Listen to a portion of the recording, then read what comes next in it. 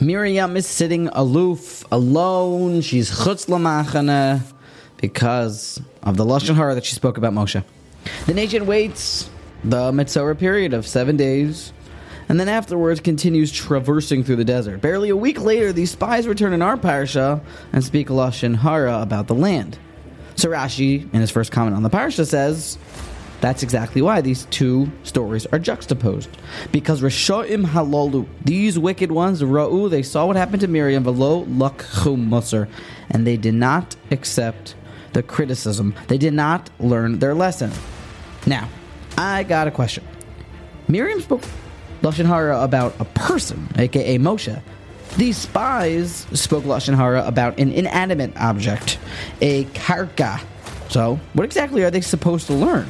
There's an easy difference between what Miriam did and supposedly what the spies did. Aval Zak Rashi. Rishoim halolu, what was the root of their sin?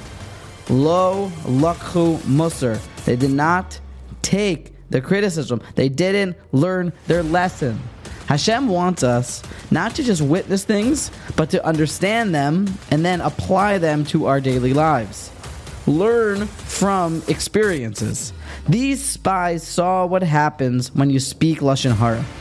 They should have then taken that thought and said, lashon hara is bad, and it doesn't even matter when I'm speaking lashon hara about. Because they need to apply what they have understood and then apply it to their lives. When catastrophe, God forbid, strikes, you take the Mussar.